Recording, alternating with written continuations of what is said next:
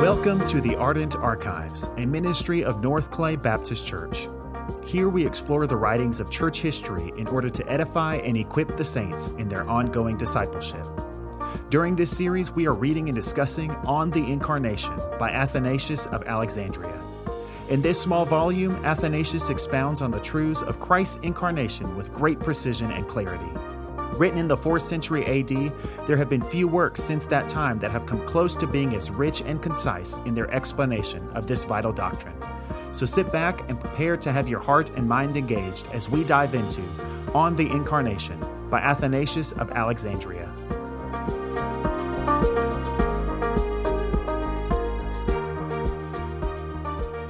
Hello and welcome to the Ardent Archives. The Ardent Archives is a ministry of North Clay Baptist Church. Here, we are exploring the writings of church history in order to edify and equip the saints in their ongoing discipleship. I am your host, Drew Bieber, and I am joined here by my co-host, Pastor Josh McDaniel. Josh, how are you doing today? Drew, I'm doing very well. Glad to be here. This is exciting. One of my favorite books of all time we'll be discussing. Awesome. Well, I figure that since this is the first installment of the Ardent Archives, as well as our first discussion episode, I figured this would be a good opportunity for us to introduce the podcast, introduce ourselves as the host, and then also introduce the book that we are going to be reading and discussing during this series. So, starting with the podcast, as we mentioned, we are a ministry of North Clay Baptist Church. We are located in Clay, Alabama. And sort of the goal and the drive behind this podcast was to provide the members of our church a sort of a resource and a repository of solid biblical resources. I can speak for myself and say that I am not very good at reading. Obviously, really? you read the book for this series, and so everyone knows that you're obviously very good at reading. Oh, I am literate, yes. But, I don't want to speak for everyone and say that nobody reads, but I think it's pretty definitional of my generation that we don't take reading very seriously. Well, not just your generation. Even generations before ours. The idea or the love of reading is going out the window. If you ask a student today or people our age, hey, do you like to read? A lot of them will say no. And I do, I don't want to dwell on this too much, but Christians are called people of the book. The reality that our people in our nation and our world right now are straying from books. It's, there is a lot of spiritual things that are going on that. We're seeing a lot of fallout. Right. Because people of the book are not in any book. Right. And that's certainly the reality. We are, as Christians, we're a word-centered religion. And, obviously I think, I think if Christians were honest, we would say we don't read our Bibles very well. But even if we do read our Bibles very well, we're not cultivating this practice of reading, in order to be good people of the Word, to be good studiers of the Word. And so this is a practice that is neglected. This is a practice that people don't take seriously. This is something that people don't really focus on. And certainly the advent of technology and other ways of consuming media has definitely contributed to that, although they have been helpful in other areas. But one thing we wanted to do was we wanted to provide a resource for our members where they could go and they could be introduced to solid biblical resources, biblical word-centered books, and specifically books from the history of the church. Like I've said, people in my generation don't read, and we certainly don't read from history. And this is not pretty a much new the problem. extent of our reading is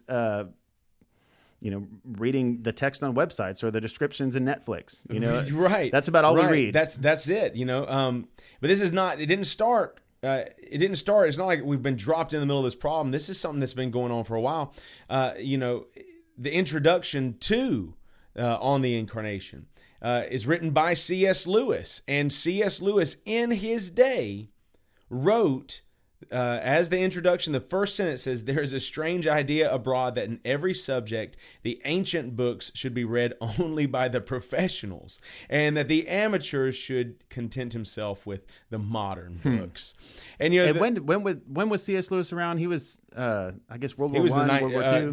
Really. 1900s. I mean, we know him a lot, the 40s, and the 30s and stuff like that. But yeah, I mean, even in the 30s and the 40s, people were not reading. They weren't reading old books. They were, right. They might have been reading contemporary stuff. They were looking at things around those times, but they were not. They were still kind of snubbing their nose at the old or the ancient writings, because they felt like maybe the new ones were easier to understand, right. or maybe that the old ones were too advanced for them. Yeah, and so that's really the goal of this podcast, is to provide a resource.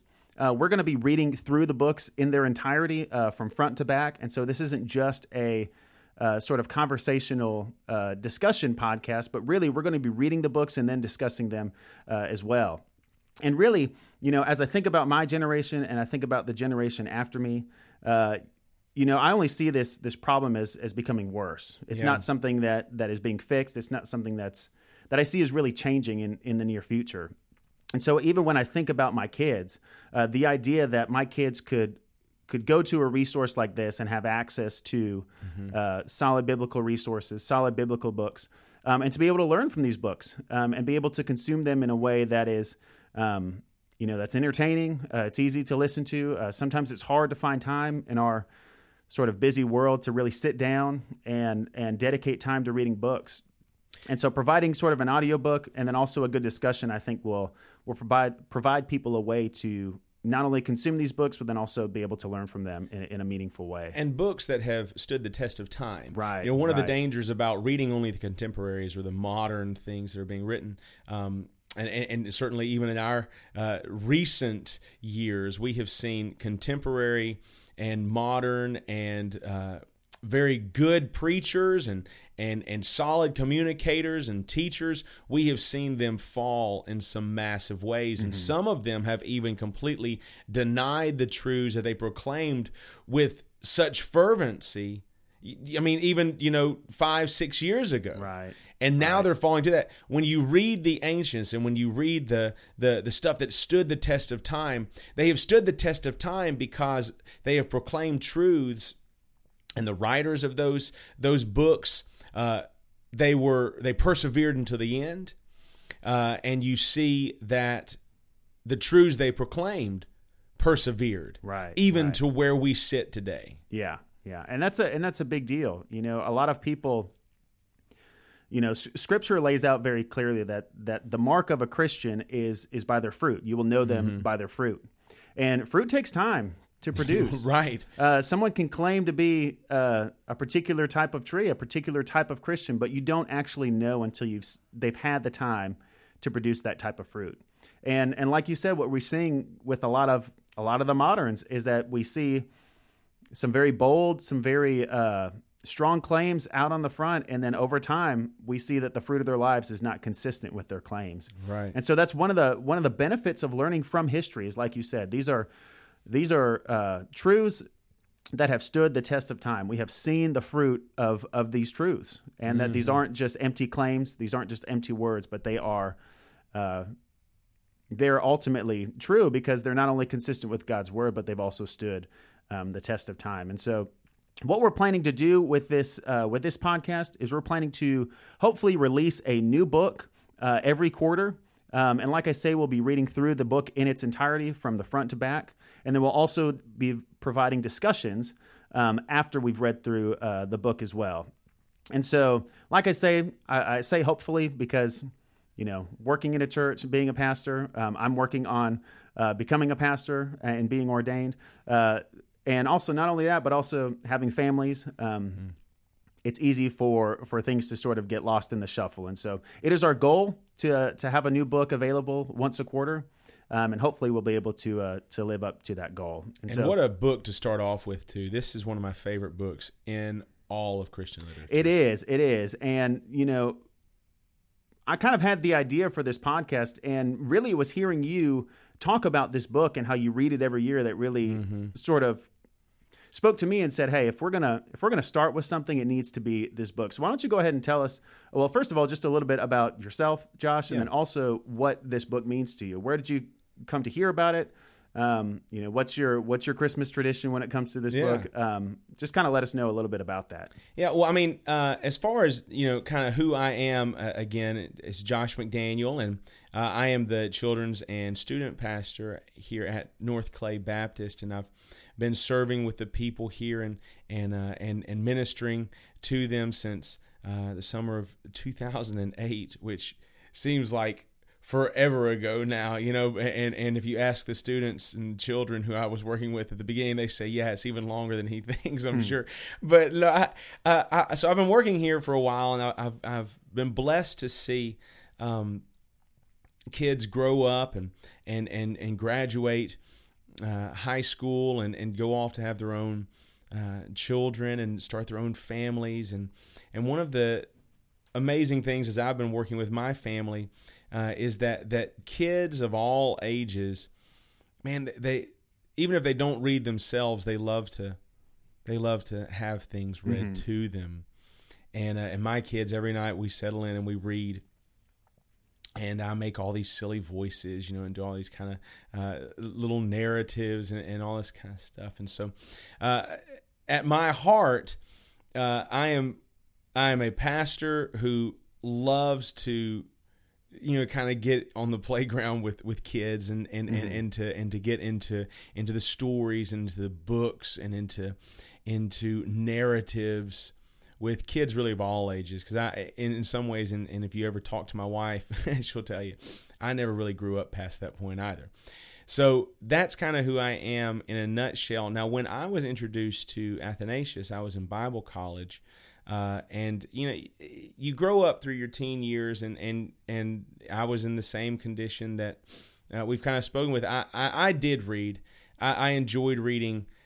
Some, but I did not read a lot of the ancient writings. Or I didn't read a lot of the books that had stood the test of time. I had, through high school, read things like Pilgrim's Progress. I had read Knowledge of the Holy by A.W. Tozer. There were some that I had read that predated me, or predated my time. But for the most part, I jumped into current, contemporary writings. In Bible college, I was introduced to this book by St. Athanasius on the Incarnation, and it was kind of presented to me as the book about the topic of the incarnation of Christ, which is Christ, God the Son, coming to earth as a human, being God with flesh, being God with skin on, the God-man, the idea of him being incarnate.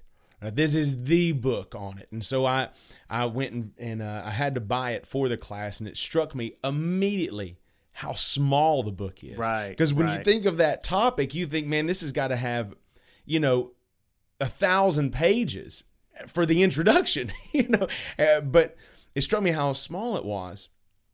And I read it. And the first time I read it, I couldn't put it down. And because it's so short, I read it in like a day. It was actually a little bit more than that. It was a day and a half, realistically. But I gained so much knowledge at that point. I have repeatedly gone back to read it. In fact, it is not the Christmas season for me. It is not the Christmas time of year until I have sat down and I have read on the Incarnation. I do it different every year. Sometimes I read it in a day, sometimes I read it in a week, or sometimes I stretch it out over the course of the Christmas season. But it really, every time I read it, and every time that I have it read to me, because I've listened to it on audiobooks as well, I feel like I learned something new. And it has been a treasure for me. So, what about you, man? Where did you hear about this book? Yeah, so I, like I said, my name is Drew Bieber. That is Bieber like Justin. There is no known relation, but it's a sure possibility. We'll put it there. And I am the worship leader here at North Clay Baptist Church, and I've been leading worship for our students for about 2 years, and then leading on Sunday mornings for the last few months. I guess it's September. And I'm married. I have 2 small boys, and they are just the best things I've ever done with my life.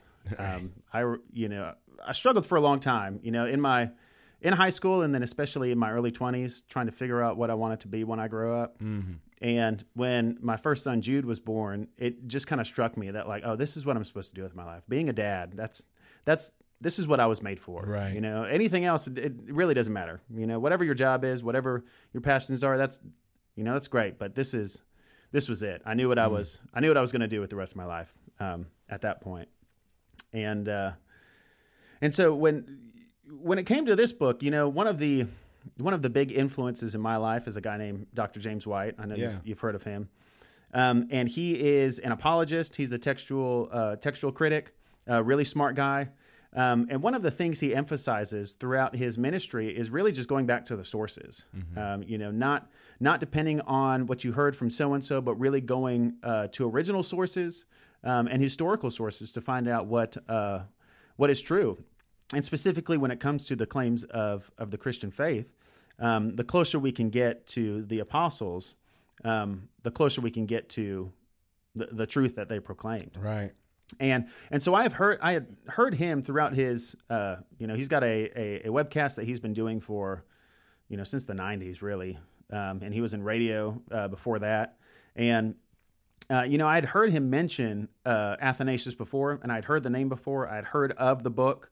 But kind of like you, I'd never really interacted with it, never really read it. And I was actually at Second and Charles down in Hoover. And, we were looking for some books, and this book was on the shelf. And same thing, I saw the book, and I almost had to do a double take. Like I kind of took it off the shelf and put it back, and then had to grab it again and wait, I know this book. I've heard of this book.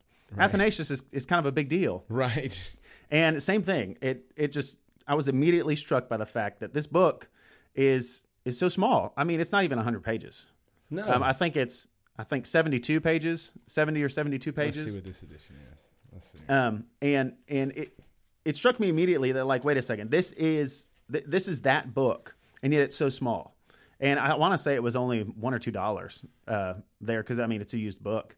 And so I bought it, and same thing. I read it, and I couldn't put it down. I think I finished it in like 2 days. And in this edition you have is 72 pages. Right. That was good recall, Drew. Yeah, well, I try. Good. But one of the things, and I don't know if I heard this from you, but a couple of years ago I started reading it every year around Christmas time. I don't know if I heard it from you, or I just thought, this deals specifically with the Word being made flesh. Mm-hmm. And that's something that we celebrate every year at Christmas. And we take an entire month to celebrate. Right. And so I decided that, this is something that I'm going to make a discipline. I'm going to try to read this book every year around Christmas. And as my boys grow up, I hope to read it to them and then have them read it, going forward. And same thing, it's quite astounding that for a book so small, that it is packed with so much rich doctrine and rich truth. Mm-hmm. And we've kind of talked about this before, that, several books on the subject are usually about 3 or 4 inches thick. Yes, they're just massive works, and there's enough material there to fill volumes of that size. Yes, and yet Athanasius was able to do it in a very concise, very pointed way, and not really waste any time or waste any space. Writing things, making his point essentially. It's remarkable how much he says in so little a space. In fact, and I've read other things that deal with this subject, and they do dive into areas that he did not dive into. But at the end of the day, I still don't know if they cover the subject in any more of an easy or an explanatory way than he does. He dives into it, and he says it, and he makes he argues for the incarnation in it. That's a big crux of what he does.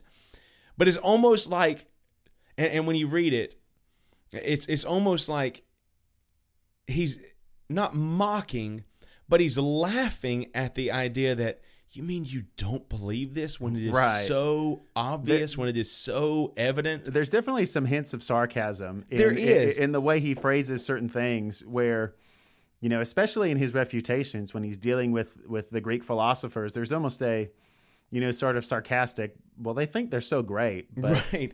But let me just go ahead and just kind of take that illusion away for a second, and let you see behind the veil and see just how ridiculous they are for denying these things. Right, and it's because of that tone that I think he's able to do so much with so little, because you're laughing alongside him when he does it. Because you're right, Athanasius. I mean, it's so obvious, it's so evident.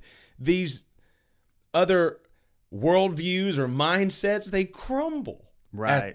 The Incarnation, And one other thing with reading some more modern, works on the subject is a lot of them, a lot of what takes up a lot of space in those books is footnotes, having to reference, people that came before. And this is another thing that really stuck out to me in reading on the Incarnation, is that there's no footnotes. Right. And the only footnotes that are there are references either that he makes to his other books or to the scriptures, and that's it. And he doesn't even footnote them as much as he just quotes the scriptures. Right, and he just puts a little reference in there, and that's it.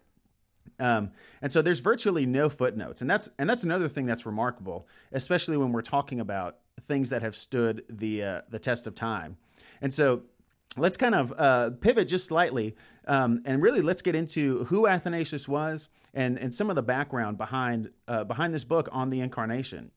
And so, we mentioned this in the introduction to the book and to the podcast, that this was actually written in the 300s. I think there's not a definitive date on when it was written, but most people agree it was around 319, 320, 321-ish. Kind of in, the earliest I've heard is 318. But it's very within a 3-4 year window. Right. And so that's over 1,700 years ago. Yeah, this book was written, and the fact that it still remains a staple in the area of theology, and especially when it comes to this doctrine of the Incarnation, is pretty astounding. One of the mistakes, certainly, I know you can speak for people in your generation, but certainly for mine, is we think that nobody's as smart as I am, and nobody's as smart as the modern generation. Right. Yeah, but back then they used to believe the Earth was flat. Now we have science. Oh, wait a minute. And I have Google. Flat Earth's back, Drew. Haven't you heard? Well, yeah, that's I guess that's another subject altogether. But one of the things, we have this idea that we are the smartest generation, right? And that knowledge only increases. And I think that if we look at our culture today, if we look at the things that we consume, the things that entertain us, we'll quickly see that that's not the case. Right. But what we're looking at with On the Incarnation is we're looking at a guy who lived in the 300s, who had all this knowledge and all this wisdom and all this insight when it comes to these theological truths. And maybe even most shocking when you start looking into his life and who he was, we don't know anything about there's nothing written about Athanasius until he starts training under Bishop Alexander, right? Who was the bishop at Alexandria before Athanasius took it. Right. We kind of assume, we can't be dogmatic about it, but we do make the conclusion that Athanasius might have been raised in even a pagan home, that he might not have known anything about Christ or about the gospel, because it's only after he's introduced to the gospel and saved that we start knowing anything about him at all, when he's training with Alexander. And so the fact that he has such a mind that's tuned to Christ and who he is and what Scripture reveals about him, and he didn't have a foundation established when he was a child, is a testimony to the work of God. Right. And it's a testimony to the power of Scripture and to how his mind was focused and zeroed in on knowing his Savior. Mm-hmm. Well, and I speak for myself. I grew up in a Christian home, and I've basically been in church the entirety of my existence. And not only that, but I've had the opportunity to learn from writings such as on the Incarnation. I've had 2,000 years of church history that I've been able to pull from, and I don't think I could write anything near what Athanasius writes. No, and really all he had at that time was what he learned from the bishop in Alexandria, and what he learned from the scriptures, and that was enough. That was enough for him to come to the right conclusions about who Jesus was and about why his deity was important for the Christian faith. And so, just a couple of trivia items. Most scholars will place him being born somewhere in the late 290s. Yeah, and like you said, we really don't hear anything from him until he starts being trained in Alexandria. And so he was a bishop in Alexandria, which was near Egypt. And he was not the bishop, but he was a deacon in that church. Right. It was actually Alexander. He did become the bishop, but that was later on. Yes. Right. So he became a deacon in the church in Alexandria, and he was being trained. And he eventually did become the bishop in Alexandria. And when people hear Athanasius, probably one of the first things they think of is either on the Incarnation, or they immediately think of the Arian controversy. Yeah. And although the Incarnation is not the direct result of the Arian controversy, I think that sort of understanding what that was kind of gives us a window into who Athanasius was, but then also why he thought these things were important. And so, like I said, most scholars place the writing of this book around the early 20s, 18, 19, 20-ish. And really the Arian controversy really hadn't been kicked off until probably the mid-20s, I would guess. Well, and maybe, that's when it starts being popularized. Right. But I mean, there were some groundswells earlier than mid-20s. It's probably early 20s when you start it starts to get some groundswells and stuff. Yeah. But I mean, it's a full-on teaching. Right. So go ahead and take us into that for just a few minutes. What exactly was the Arian controversy? Who was Arius?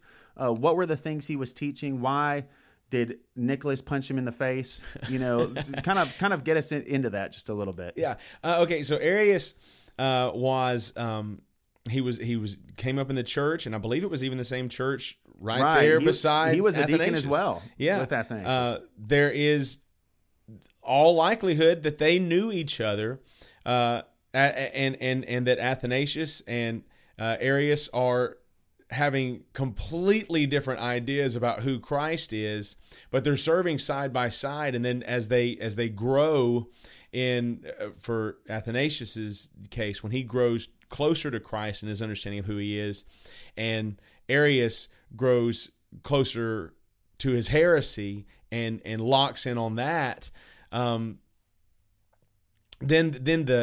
there's a shift and there's a split. So they served together. But Arius, okay, so he was trained up in the church, and he came up with this idea, or he popularized this idea that said that Jesus is not equal with the Father, that he is a creature. That is to say that Jesus is a created being, which causes massive trouble within Christianity, within the church at the time. There are a lot of things the church does that speaks to Jesus is more than a creature. He is more than a created thing. For example, we worship Jesus. We worship no created thing, we say. And therefore, to say that Jesus is a creature, he is a created thing, means we are putting worship on a created being. Right. That is patently wrong in all forms of Christianity. That is patently wrong. We do not worship the creature, we worship the Creator. He was starting to see a lot of followers come over to his belief system as well. And because of that, the church called a council, the Council of Nicaea in 325. And they gathered together to discuss this controversy, the Arian controversy, and to figure out, okay, what does Scripture say? Is Jesus God? Is he deity, or is he a created being? And tempers flared there. You've already made reference to it. Nicholas was there, Saint Nicholas, for those sitting at home. And yes, we do this is the same Saint Nicholas that drives the sleigh, right? Pulled by reindeer. I mean, every year, obviously. Yeah. No, he's actually a real historical figure. And he was there at the council and famously got so upset at Arius while they were discussing these things at the Council of Nicaea, he walked right up to him and slapped him in the face. Man. I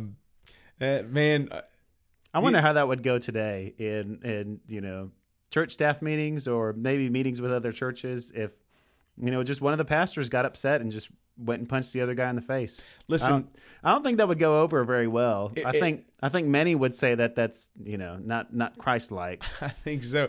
I think we'd probably look at that and we would say that's a foul. Obviously they looked at it then and they said that's a foul, Nicholas. And we do laugh about it because when we think of Saint Nicholas, we think of this jolly old elf who drives a sleigh. And right, it's kind of right. funny stuff. And the fact that he was a fighter. Walked up there, and he will slap a heretic in the face.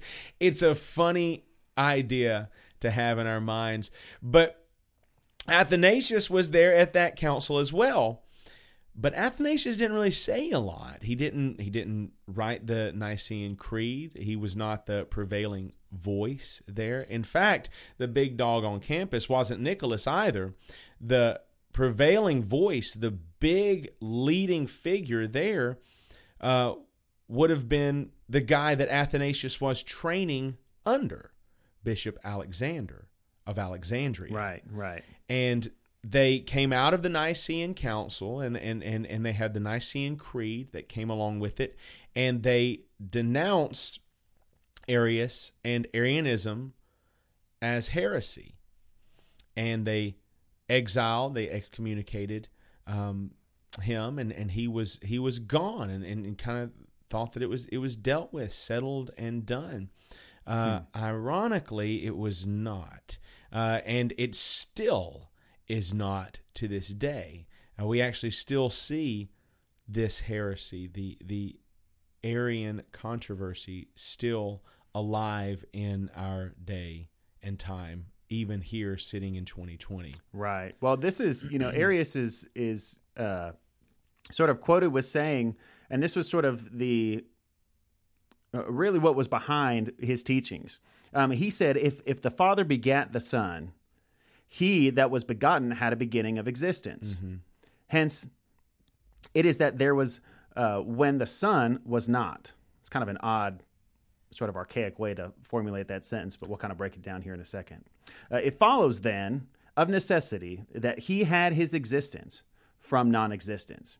And essentially what he's saying is that if the Father begat the Son, that means there was a point in time when the Son was not. Right. And then the Father begat the Son, and then the Son became into being. And like you said, this isn't simply just a different way of understanding that, because there's room for those sorts of things within the Christian faith. We do sort of place some boundaries around, things that are essential, and we distinguish between the essential and the non-essential things. And so there's room for some differences and even for some different understandings in the non-essential things.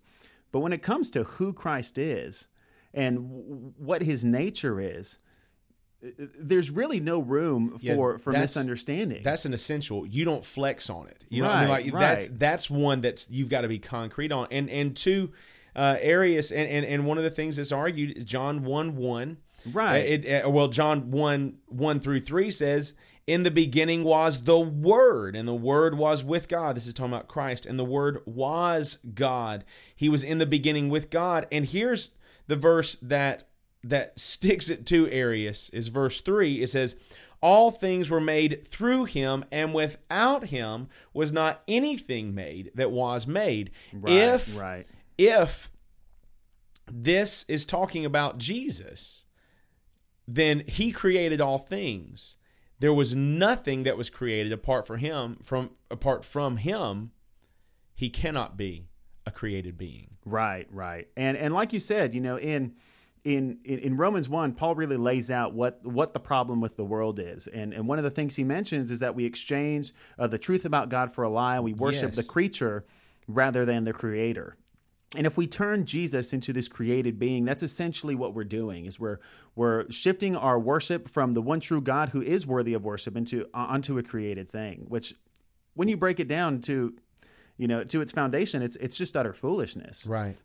Something that is created is not worthy of worship because it clearly had to be made. Wouldn't the thing that made it be more worthy of worship? I mean, even it would be more worthy of worship, but also if we do worship it, then guess what? I can eventually get to the level. If he was a created thing and I'm a created thing, I can be a created thing equal to that created thing, and you can worship me too. I can make it to that point as well. And like you said, that's where we see the Arian controversy really alive and well today. Is even today we have people denying the deity of Christ and trying to make him into something else. And I think it was Walter Martin who said that if you want to distinguish any of the cults from true Christianity, you have to ask the question, what do they do with Jesus? Right. Like who do they say that Jesus is? And I'm probably misquoting him or paraphrasing him, and it might have been somebody else. I don't remember, but I'm pretty sure that was Dr. Walter Martin who made that point. And the reality is that we do see some, quote, Christian cults claiming to be true Christians, claiming to hold to the scriptures and yet denying the deity of Christ. One of the first ones that comes to mind is the Mormons, the Latter-day Saints. Their official doctrine says that Jesus was a man who became God, and that we are men who also can become gods one day. And these kinds of things, if you go back again into history, these things were recognized and denounced in the 4th century. Right. And that's what's pretty incredible, is that they were able to recognize these things in the 4th century. But there was staying power even then. After Nicaea, Arius was excommunicated. He was kicked out. But I don't know what these conversations looked like. I have no idea what the interaction was, but somehow Arius was able to bend Constantine's ear. Somehow he was able to work and weasel his way back into his good graces. And so before Constantine dies, Constantine revokes the excommunication, revokes the fact that he had been in exile, and allows Arius to come back in. Now, at that same time, the church is looking at this and they're saying, wait a minute, we've already settled these things, we've already handled this. And then the leading voice at the council who waged war against it, Alexander, he dies. And when he dies, Athanasius is appointed to the bishop of Alexandria. And so the leading voice, the guy who everyone would have been looking at to go against Arius, is no longer a factor. And so all of a sudden, where do the eyes go to? They go to Athanasius. And Athanasius becomes the leading, predominant voice against Arius in fighting for what the creed said that the council had decided on at Nicaea in 325. And in fact, it's a devastating blow that Arius comes back, and then it's Athanasius who's appointed as the bishop, and you see the I guess kind of the square off, or the lines are drawn, and you see the quote unquote fighters about to duke it out. And Constantine gets his hands into the mix, and Constantine again having his ears tickled by Arius, looks at Athanasius and is convinced that he is practicing sorcery and that he is, involved in witchcraft and all these kinds of things. And he actually exiles Athanasius. Really? Yeah, he actually exiles him. And what an interesting turn of events. And this couldn't have been, within a few years, no, right? No, it was very early on. I mean, the turnaround is crazy. But once Constantine dies, because the next emperor always looks to try and make some sort of grand gesture to say he's superior to the previous emperor. Athanasius is brought back into the fray. He's brought back out of exile. But in the time that Athanasius was spent away in exile, Arius took that time to really ingrain his teachings into the church and into society. And so when Athanasius gets back, he's not looking at a person who is barely back off of being denounced as a heretic and just scrimping and scrapping his way back up to the surface. He's looking at someone who has ingrained his teaching into the culture. And so Athanasius has to throw himself into a fight everywhere.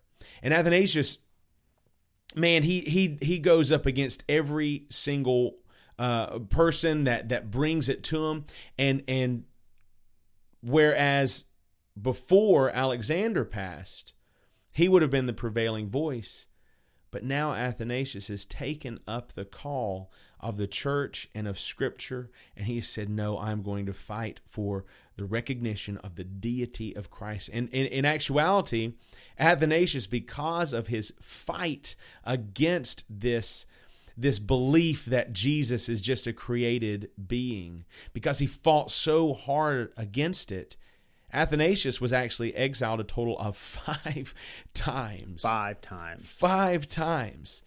And all of them, he's allowed to come back. But of his, man, I believe he was 45 years a bishop.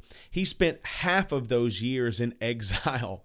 That is unreal. Because he was fighting for something that was already settled in 325, already settled.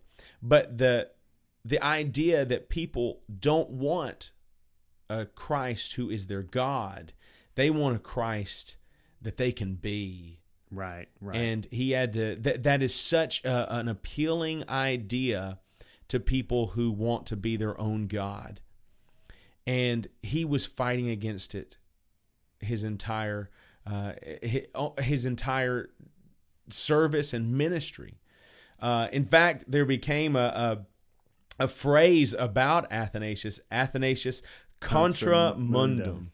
And it means Athanasius against the world. Because that's what it seemed like he was going up against. He's fighting everywhere against the world. But it was for the cause of Christ. And what a remarkable thing to know that the groundwork for every single one of his arguments, the foundation that he uses in every single one of those interactions, he wrote down the clear biblical scriptural teaching 5-6 years before the Nicene Council ever came in the book on the Incarnation. Yeah. And there, just in talking about Athanasius' life, all the things that he was involved in, all of the, like you said, Athanasius contra mundum, the fact that he was constantly contending for the faith and constantly battling everyone, battling the culture, battling other church leaders. There are a couple of things that kind of strike me as odd just on the front end, is that, like you said, Athanasius had already put these things into print. These things were, quote, settled at the Council at Nicaea. And yet, once Arius is released from his exile, he's able to spread his heresy all over the church. And that kind of, like I say, it strikes me because how is it that the truth can be proclaimed, the truth can be settled, and yet false teachers can come in and just completely upend the boat in just a matter of a few short years. Right. It kind of makes you wonder so they settled these things, and then what did they do? Did they neglect to teach these things? Did they just sort of point to the council and go, "Oh, it's settled over there. There's no reason to talk about these things anymore." And yet, when Arius comes in, it's almost easy for him to just start speaking his lies, and people just kind of accept it. And it kind of makes me pause for a second, and to recognize that, first and foremost, the Scripture says that heaven and earth will pass away, but His word will by no means pass away. Right. And so we can have a hope, and we can have a faith that regardless of what happens in our day, regardless of what happens in the future, the Word of God is going to stand forever. Right. And yet there's almost a sobriety when looking at our culture to say that just because these things are fixed, just because the Word of God is not going to pass away, that doesn't mean I don't have work to do. Right. That doesn't mean I can neglect the proclamation of His truth. That doesn't mean that I can neglect the study of His Word and passing those things on to the next generation and to my kids and to their kids. To just sort of assume that because these things are fixed, we can sort of take a hands-off approach is in my mind, that's what we're see happening in the life of Athanasius, is that people decided to take a back seat. People looked at these things and said, hey, it's been settled at the council. There's no need to get back into it. Yeah. And yet we see that there was a lot of reason to do a lot more work before we all settled down. Right. And Athanasius was the one who took up the mantle and said, you know what, if nobody else is going to fight for these things, I'm going to fight for these things. Right. I'm going to stand for the truth, and I'm going to proclaim the truths of Scripture, regardless of what come hell or high water, regardless of who comes at me. Athanasius contra mundum. I'm against the world, and I have no problem doing that because I have Christ on my side. It's intriguing that phrase, Athanasius against the world, because what they're saying is the world was against him. Like everywhere was against him. Right. That he was beset on all sides, and yet being beset on all sides and constantly being in a position to have to fight for the faith and for the proclamation of the deity of Christ.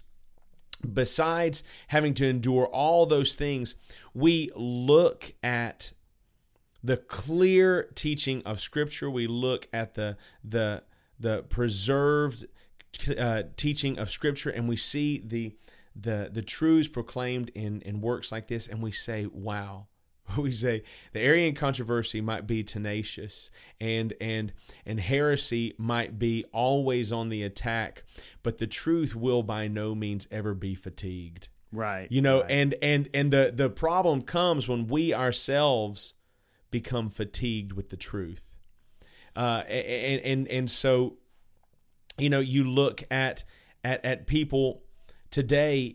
They want to believe that they are their own God. They want to believe that they can be good enough. There are people within the church who desire to hear those things. And that's why we've got all these false churches, even proclaiming to be Christian churches, that are saying, you are enough, you are the end, you are the great and glorious good. And they're exalting what? A created creature above the Creator. They will be tenacious in pursuing that. But the truth will never, ever be fatigued. The problem comes when we, as the church, become fatigued with the truth. Yeah. The truth will never be exhausted, but we become tired of it. And that's why it's so good to go back and to read some of these old historical and ancient writings, because you see, man, they were tenacious in fighting for it, and they were long-suffering in it. And it gets us to reach a point where we aspire to let me be that same tenacious and long-suffering and exalting servant of our Lord Jesus Christ. And so I love reading this every year, because I see it so plainly laid out that our Savior, who is born in a manger as a child, that baby who was really flesh and blood, that child was holding the universe together even while he was in a manger. And to be able to still be fascinated and blown away by that truth and be able to proclaim it and to be able to say, this truth is not exhausted and I must never grow weary of it. What an incredible and amazing example Athanasius set that we can take up today. We hope that you enjoyed this discussion of On the Incarnation, and we hope that it has been edifying to you and your walk with Christ. Now, this conversation is by no means exhaustive, so we pray that our discussion sparks meaningful conversations with friends and family as we celebrate the incarnation of Jesus Christ during this holiday season. If you have any questions or comments, feel free to contact us at podcasts@northclay.org. We look forward to learning with you again soon here on the Ardent Archives.